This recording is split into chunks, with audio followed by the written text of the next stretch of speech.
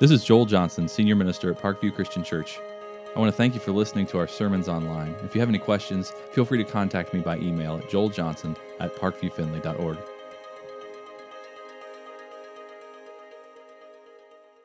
Last week we closed the sermon with a passage from the 7th chapter of the book of Nehemiah, recording the progress of the people after they had completed the wall, after they'd set all the gates in the posts ready.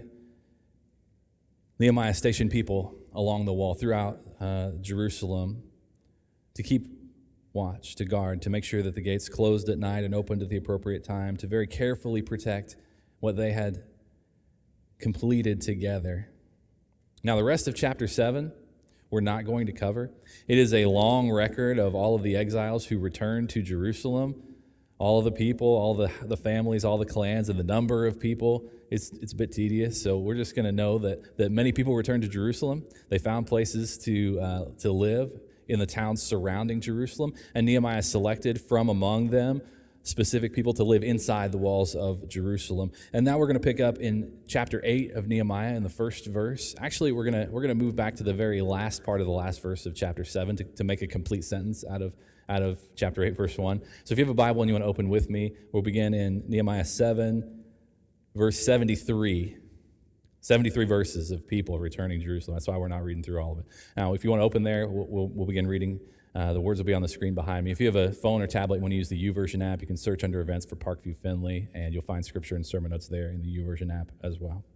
When the 7th month came and the Israelites had settled in their towns, all the people came together as one in the square before the water gate. They told Ezra, the teacher of the law, to bring out the book of the law of Moses, which the Lord had commanded for Israel. Now, there's a distinct difference that we'll notice as we come to the closing chapters of the book of Nehemiah. Nehemiah is still our narrator. He's still telling us all the events that are happening. But now the central character of the story is no longer Nehemiah himself. We're no longer experiencing all of these events from his central perspective. The new character that we're focused on is the people of Israel as one, the group that's there in and around Jerusalem. And the people become the most important character in this section of Scripture. The people who had come back from captivity, who had returned to their old homes, to the places where they once lived. They found places to settle. And they came to the square in front of the water gate, and they assembled as one. Now, there's no messenger that went out to all the people, come and gather in Jerusalem. They gathered of their own accord. They decided among themselves, each and every one of them, to come back to this place, to gather together as one. As if they were one person, they gathered and stood together in the square, a place where everyone would be welcome, came from their homes, from the work they were doing, and stood together in that open area. They were united in thought, united in action, choosing to become one, as if they were one person. You ever had a really good friend? A friend that, as you spend time together, realize is very similar to you. You think alike. You talk alike. You tell the same kinds of jokes. You finish each other's sentences. There's something about spending a lot of time with someone that develops you in similar ways. Maybe you've had a group of people that you're really close to at work, or a group of friends, and as you work together, you get to know them really well. You can predict the kinds of things that they're going to do, the kinds of things that they're going to say. You know when there's a big decision to make, that you can easily come into alignment about that decision. Maybe you're going to discuss the minutiae, the tiny details, but overall, you know the kind of decision they're going to make because you know them so well. Maybe you've been in a band or choir or on an athletic team, and you have experienced the kind of synchronization that's required for that group to function well. Everybody acting at the same time, the same tempo, working in conjunction with one another to make sure the plays happen the way that they're supposed to. There's a sense of harmony, and everybody doing the job they're supposed to do, working together, depending on one another. That's the kind of unity Nehemiah describes of the people of Israel who gathered as one. They were united by a greater purpose. It's a purpose that brought them together. And we find that unity grows when we focus on the same purpose. The Israelites had been living according to this purpose for quite a while. They've been working together to rebuild the wall around Jerusalem, setting the gates on their posts, putting all the stones in place, guarding one another as they worked, resisting the opposition that was coming at them from all the foreign peoples around. They were unified in purpose, working for something outside of themselves, something greater than themselves. And now they're gathered together as one, having finished the wall, having celebrated together. They gather as one with the same thought, the same goal. They want to hear from the Word of God. They want to hear the law read to them. And they call on Ezra to get out the scroll of the law, this massive rolled parchment, to read to them from the Word of God, something that they had not had access to for years. They were united by their desire for God's Word. As a church, we can learn a lot from the people of God here in Jerusalem, from the example that they provide for us of what unity looks like. Unity grows as we commit to a common purpose. And it develops even greater when that purpose is bigger than we are, is greater than we are. Focusing on a purpose unites us together. And as a body of believers, we become united when we focus on something outside of ourselves together, when we work toward the mission of the church to connect people with Christ, Christians, and to our community, as we communicate the gospel message of Jesus Christ, as we reach out into the world around us and draw people into relationship with the Lord. We become united when we work together toward a purpose. And that requires us to all understand that there is a purpose that we're working toward together, that being a part of a body of Christ is not just about attending. It's about participating together for something outside of ourselves. And as we work toward that goal, as we work toward that purpose, we also have to sometimes set aside other aspects of life that draw us away from that purpose. We have to set aside our own desires so that we have time to commit to serve the church and serve the community in the name of Christ. We have to set aside our own selfishness so that we can be committed to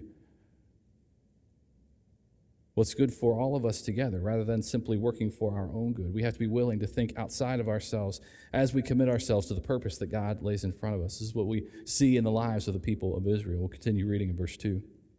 On the first day of the 7th month, Ezra the priest brought the law before the assembly, which was made up of men and women and all who were able to understand. He read it aloud from daybreak until noon as he faced the square before the water gate in the presence of the men, women, and others who could understand. And all the people listened attentively to the book of the law. Ezra, the teacher of the law, stood on a high wooden platform built for the occasion. And there was a whole selection of people standing with him on the platform. The people's names we've never seen yet in the story. We won't see again. It's not important for us to know all their names. But they stood there with him on the platform as he read the law. Ezra opened the book. All the people could see him because he was standing above them. And as he opened it, the people all stood up. Ezra praised the Lord, the great God, and all the people lifted their hands and responded, "Amen, amen." And they bowed down and worshiped the Lord with their faces to the ground. And the Levites, who were all gathered there together as well, but we're not going to read through their names. The Levites instructed the people in the law. While the people were standing there, they read from the book of the law, making it clear and giving the meaning so that people understood what was being read. Then Nehemiah, the governor, Ezra, the priest and teacher of the law, and the Levites who were instructing the people said to them all, "This day is holy to the Lord your God. Don't mourn or weep," for all the people had been weeping as they listened to the words of the law. It's significant here as the people gathered together that they were united in this purpose of hearing from the law of God. They took the initiative for their own spiritual growth and development. They asked Ezra to get out the scroll and to begin reading to them. As a church, we see the importance of taking responsibility for our own spiritual growth and development, for the unity of our church, a unity that is brought about by our attention to the Word of God. And we see that God's Word brings us into alignment in the same way it did for the people of Israel. As Ezra read the law, as they worshiped together and lifted up the name of the Lord, there's a unique change that happened here at this place that marks a change for the rest of Scripture. Something I learned this week as I was studying, that up to this point in time, the people of Israel focused on the temple, which was, as they left Egypt, God established the tabernacle, and when they settled in Jerusalem, they built the temple. It was the place where God dwelt. It was the place where they would connect to God and to worship Him. But now, as they returned to Jerusalem, as they finished the wall, Their focus is on the Word of God. And they're connecting with God through His Word. And this will become their focus through the rest of Scripture on into the New Testament. This Word of God that they respect, not because they honor the scroll that it was written on. They respect it because it's God's message to them. God, who they trusted and respected, who deserve their praise. Now notice the similarities between what happened for the people of Israel and what happens during a sermon here at Parkview. The Word of God was read. And it was carefully explained. So all the people present would not only understand the words that were read, but understand what it meant for them personally, how it could be applied to their own lives. This passage has taught me a great deal about biblical preaching, about the importance of reading the Word of God. There's a temptation when there's a large passage of Scripture, and sometimes I'll summarize something, tell a story instead of reading word for word. But there's value for us as a people hearing together God's Word being read out loud. And we spend significant time here at Parkview focused on the Word of God. Our sermons are very biblically based. We always point back to Scripture as our source, as the root of information that we learn from. And we're very careful to explain the meaning of Scripture.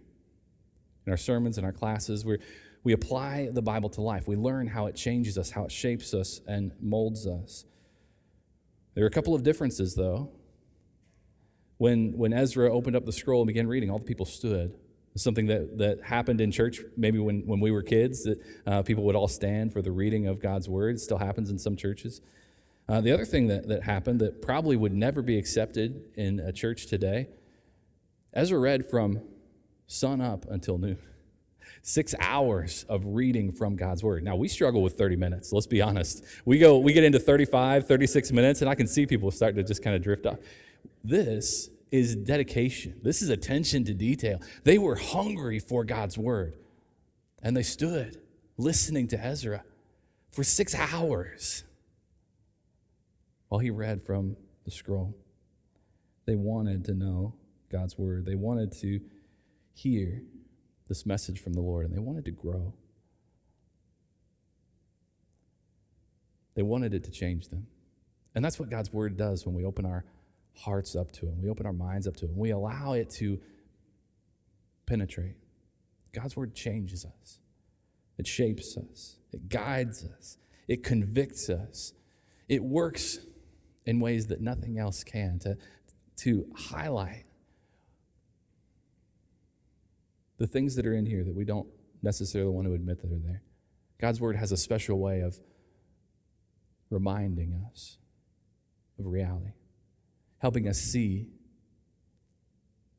the things that need to be changed, the things that need to be surrendered to the Lord. And it instructs us how we go about doing that. It helps us understand the process of surrendering those things, repenting from those things, turning our lives away from sin and turning them back to God. This is what was happening among the people of Israel as they heard from God's Word. They listened to Ezra reading and they began to weep. Tears flowed freely as they realized how far they'd come from God's Word. And Nehemiah and Ezra had to step in and say, no. Hold your tears. Today is a day that is holy to the Lord. It's a day of joy and gladness. Don't weep. Not yet. There will come a time for weeping, but not yet. They were living according to the power of God's Word to highlight truth, bring them to a point of reality. They saw the standard that was clearly described, a moral standard for living. God's Word brings us into alignment. As we hear from God's Word together. That's why sermons are so important. We are all listening to the same message, all hearing the same application, and hearing that truth, hearing that standard of truth from God's Word brings us into alignment together according to God's will, according to the message that we're reading. And it helps us to understand how we grow together in applying God's Word in our lives, how we can grow together in our understanding of the truth that's found in Scripture, how we can align our thinking according to that truth, how we can organize our moral boundaries according to that truth, how we can set standards in life, how we can choose to make decisions according to his word. As we align with God's word, we align with one another because we're all instructed by the same standard. One of the temptations we have when we read God's word is to think, oh, this is a really great message. I need to call up, what's his name, and have him come and hear this message. We hear God's word, and we understand the truth that's there, that truth that's convicting, and we think of people's names, and we see people's faces, and we think, well, they need to really hear what the message was about today. And that's a temptation for us that distracts us from what the truth can do in our lives. Before we ever think about what someone else needs to hear, first we need to think about what we need to hear. We need to allow God's word to illuminate our lives and focus on how we need to change so that we can be aligned with his standard. We'll continue reading in verse 10. After Nehemiah told the people, don't weep yet, this is a day of rejoicing, this is a holy day of the Lord. Here's what he said. Go and enjoy choice food and sweet drinks, and send some to those who have nothing prepared. This day is holy to our Lord. Do not grieve, for the joy of the Lord is our strength. The Levites calmed all the people, saying, be still, for this is a holy day. Do not grieve. Then all the people went away to eat and drink, to send portions of food, and to celebrate with great joy, because they now understood the words that had been made known to them. Apparently, the sorrow of the people of Israel was incredibly great. That they had to hear this again and again. Stop crying. Stop weeping. Don't grieve over your sin. Today is a holy day. Let's celebrate together with sharing of good food. Sharing good food brings us together. I'm glad, personally, that this is a part of Nehemiah's story. It is a great reminder that good food brings people together. I don't think this is something we should ever forget as Christians, that God provided not just sustenance. He provided a great experience for us when we share food together. We sit around a table and we taste the same flavors. We smell the same aromas. We share conversation together. God designed meals to be a place where we share in a way that we don't in any other time. A place where we can slow down the pace of the day. We don't usually sit at the table and think, well, how fast can I get through this food and get back to what I was doing? Now, occasionally I've done that, but it's not typically what we do. When we sit down with people, we invite them into our homes. We sit down and we know that we have time to enjoy food together, to enjoy conversation together. And that thing that we're sharing is also distracting. As we talk together, as we have conversation, it makes things less awkward because we have something to focus on, something to do while we're communicating. We're not just staring at each other while we talk. That we have something meaningful to do together. Notice he told the people of Israel to go and enjoy good food and sweet drinks, and not only just to indulge themselves, but as an opportunity to share. Look around and see if there's anybody who doesn't have things prepared, and take from what you have and give it to them. Share your good food with them. Make it a moment of connection. We eat together, we share together, we grow together. And I'm glad we take advantage of this resource. At Parkview, we aren't afraid to share meals together. We have potlucks at Thanksgiving. We have meals together in our Connect groups. We eat lunch together after church. We meet in the evenings at homes and in restaurants. We have welcome meals for people who are new attenders to learn more about the church. We allow food to do what it's supposed to do, to bring us together, to be the thing that unites us as we grow in our relationships and share those experiences together. Now, the people of Israel continued on their journey. Verse 13, we read more about the process that they were coming through. On the second day of the month, the heads of all the families, along with the priests and Levites, gathered around Ezra, the teacher, to give attention to the words of the law. They found written in the law, which the Lord had commanded through Moses, that the Israelites were to live in temporary shelters during the festival of the seventh month, and that they should proclaim his word and spread it throughout their towns and Jerusalem. Go out into the hill country, bring back branches from olive and wild olive trees, from myrtles, palms, and shade trees, to make temporary shelters, as it is written.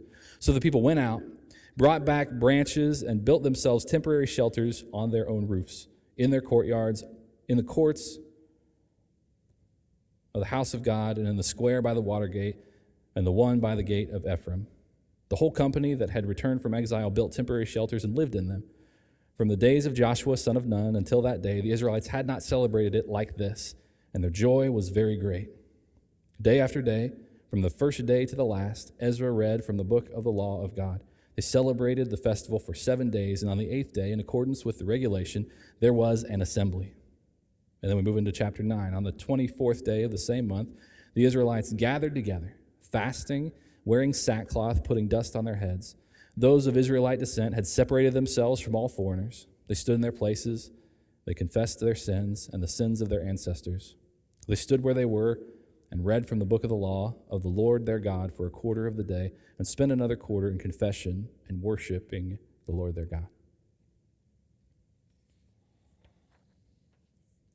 As they gathered again together, Ezra read a passage from Leviticus that reminded the people of the things that they had not been doing. They read about a festival that God proclaimed for his people to celebrate. For 7 days, they would build temporary shelters, and all of the people would stay in those shelters.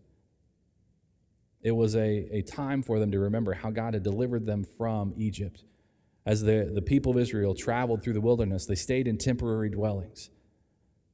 And every year, the people for 7 days would, all of them, build a temporary shelter on top of their house or next to their house, and they would walk out away from the nice things, away from the provisions that they had amassed. They would step into these temporary dwellings made from branches of trees, and they would sleep in them for 7 days, uniting them in this new experience, setting aside all of the stuff that makes life good, remembering God's provision instead of their own.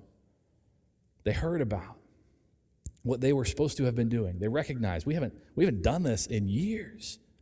Let's all do it. And so they all went out around town. They found all these branches of trees, and they all came back and built shelters and stayed in them. It was an incredible time for them to share together in this experience. The reason that they chose to do that because they were convicted about all the things that were a part of God's instructions for them that they had been omitting in their lives.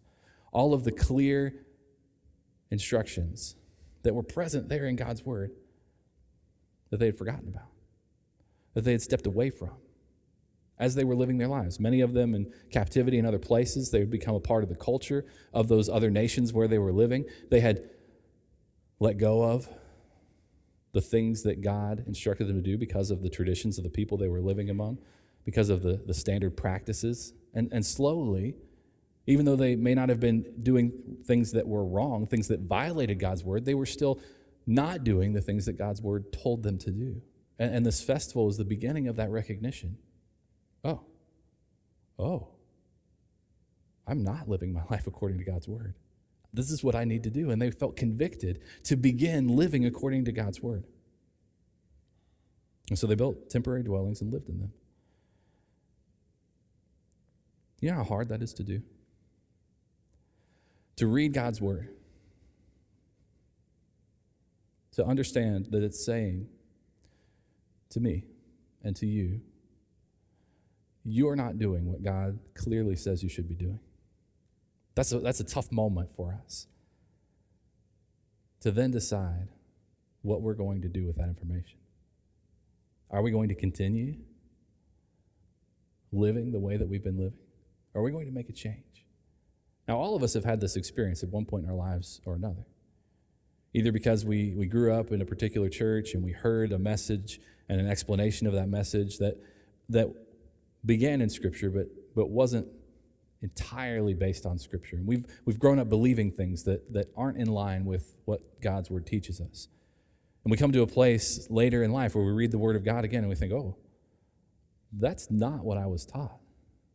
That's a tough moment to decide. Are we going to stand on the tradition of the denomination we grew up in, or are we going to allow God's word to mold and shape our theology, to mold and shape our thinking and our understanding of life and truth, and choose God's word over tradition?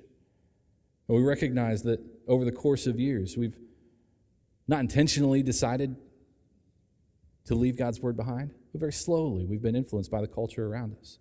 We picked up other traditions, other things that we like, that we see other families doing, other things that we like that we see people from other cultures doing. We develop a habit as we slowly step away from the Word of God. And not intentionally, not fully understanding what's happening, but over time, we drift farther and farther away from the truth. We drift farther and farther away from the clear instructions that we have in Scripture. And we read the Word of God, and we realize that we're not living according to His truth. We have a decision to make. Am I going to continue doing what's comfortable? Am I going to continue doing what I enjoy doing, that I've grown a habit of doing, that I've developed a tradition of doing? Or am I going to suddenly decide that God's Word is true for me, no matter what it says, that God's Word is important for my life, even if it's contrary to the way I'm living, and that what I read should produce a change in me that aligns me with God's will and aligns me with His standards and aligns me with His instructions? This is what the people of God did as they celebrated this festival, and also as they heard more about the moral boundaries of the law of God. Ezra read for 6 hours. He didn't stay in Leviticus. He read the whole portion of the law that came after. And they were confronted with the truth. They realized the clarity of God's standards for their lives. And they also recognized how far they had come, how much they were living outside of that standard. And that information brought them to tears as they heard from the Word day after day after day, this celebration that lasted for 7 days. They come back together and hear Ezra reading from the law. And just like the first day when they gathered at the Watergate as one people, the knowledge that they had stepped away from God's truth brought them to tears. They didn't make excuses about what they were doing. They didn't blame the foreign people who had taken them captive. They mourned their own unfaithfulness and acknowledged before God, I'm wrong. I see it. I'm wrong. They confess their sins to the Lord. And the way that this is described is not really specific. They were all gathered together and they were all confessing. It doesn't sound like they were talking to other people and confessing to other people what they were doing. They were, each of them, standing where they were and worshiping God and confessing to God the sin of their lives, the sin of their ancestors, the process that had brought them to the place where they were, realizing that they had been slowly drifting away from the Word of God. And they worshiped God as they confessed their sin. Now that would require a level of honesty that's really difficult to come to, a level of awareness, of being able to see inside of ourselves and say to God, here's what's here. It's ugly, and I don't like it, but it's yours, God. I know that it's wrong, and I need your help to overcome it. Now we get there, but it's a difficult process. We get there because we understand the value of growing in our relationship with the Lord. And relationships are strengthened with honesty. Every relationship that we have is strengthened with honesty. Our relationship with God is strengthened through our own honesty. And when we approach God, the most honest thing that we can do is to recognize the difference between God and us. As we see God in all of His glory and all of His splendor and all of His infinite quality, and we see us so far from God. And we're made aware of the difference between God's infinite quality and our limitations, our faults, and our failures. And it brings us to a point of honesty where we say, God, you deserve to be praised for how great you are. Well, you deserve glory. And the honesty of acknowledging God's greatness is worship, is telling God exactly what we see in Him. That's what it is to worship God, to proclaim how wonderful He is. And as we do that, we also have to be honest about who we are. And that honesty brings us to confession and repentance. In the same way the people of Israel, standing before the Lord, poured their hearts out about what they had done. In order for our relationship with God to be strengthened, we have to acknowledge the things that are keeping us from Him, the things that are creating that divide, or making that divide more severe, and surrender them to the Lord and turn away from those things as we turn back to God in repentance. And as we do that, our relationship with God is strengthened. As we do that, our relationship with God grows. It's true of our relationship with God. It's true of our relationships with family, with friends, with people in the church. As we share openly and honestly, our relationships are strengthened. we grow together as we grow closer to the Lord. Apostle Paul in Ephesians chapter 4 wrote the very same thing to the church, reminding us to speak the truth in love to one another so that we each can grow, so that the things that hold us together as a body will be strengthened, so that together we will be a unit, that we will be drawn closer together as we draw closer to the Lord. And when we think about our relationships with other people, the same way we think about our relationship with God, we recognize some truth that we need to openly and honestly share with the people that we care about. We need to openly and honestly share with the people that we worship next to. We could spend years sitting across the aisle from people and never say more than, "Good morning, how are you?" Never develop a relationship beyond the superficial. And that's a shame. That's a tragedy. Speaking the truth in love calls us to recognize the truth and to share it. It means having the courage to say meaningful things to people at the right moments. To say the things that we feel compelled to say, even when it might be a little bit awkward. Have you ever felt that moment when you feel like you should encourage someone? Have you ever felt that moment where you feel that compelling push to say thank you to someone? It's an uncomfortable moment, especially when you don't know them very well. It's a feeling like maybe I'm going to step across a line that I shouldn't step across. Maybe this is going to be so awkward that they're never going to want to see me again. That even though we worship together, it's going to create this moment where I can't really look them in the eye anymore because it's just a strange thing that I've done. But think about the value, the growth that will come in your relationships when you're willing to have the courage to answer those convictions, to walk up to somebody who's serving and say thank you. Thank you for serving. You're an example to me. And actually, I've really been thinking about where I can serve. And I want to ask if do you mind if I just serve next to you because of how encouraging you've been to me. I want to know what you do and how you do it as I'm finding my place here in the church. Think about how much that would encourage someone who's already serving. What if you were to say thank you for just the simple things? In one of your connect groups, if somebody happens to pray out loud, and you say, "Hey, thanks for praying. Thanks for sharing what's on your heart. You said things that I was thinking, but you said them in a way that I never thought to say to God, and you really helped me understand what prayer looks like just by praying out loud. I really appreciate it." Now, those aren't hard things to say, but the moment is tough, isn't it? That moment is difficult to step into someone else's life and to share openly and honestly the things that you're thinking and feeling. But when we're willing to do that, our relationships are strengthened. Our relationships grow in a way that they can't when we keep those truths inside. We have to answer those moments with courage. And we also have to be truthful with people in the other difficult moments of life. When we have offended or hurt or wronged someone, and we know it's time for an apology.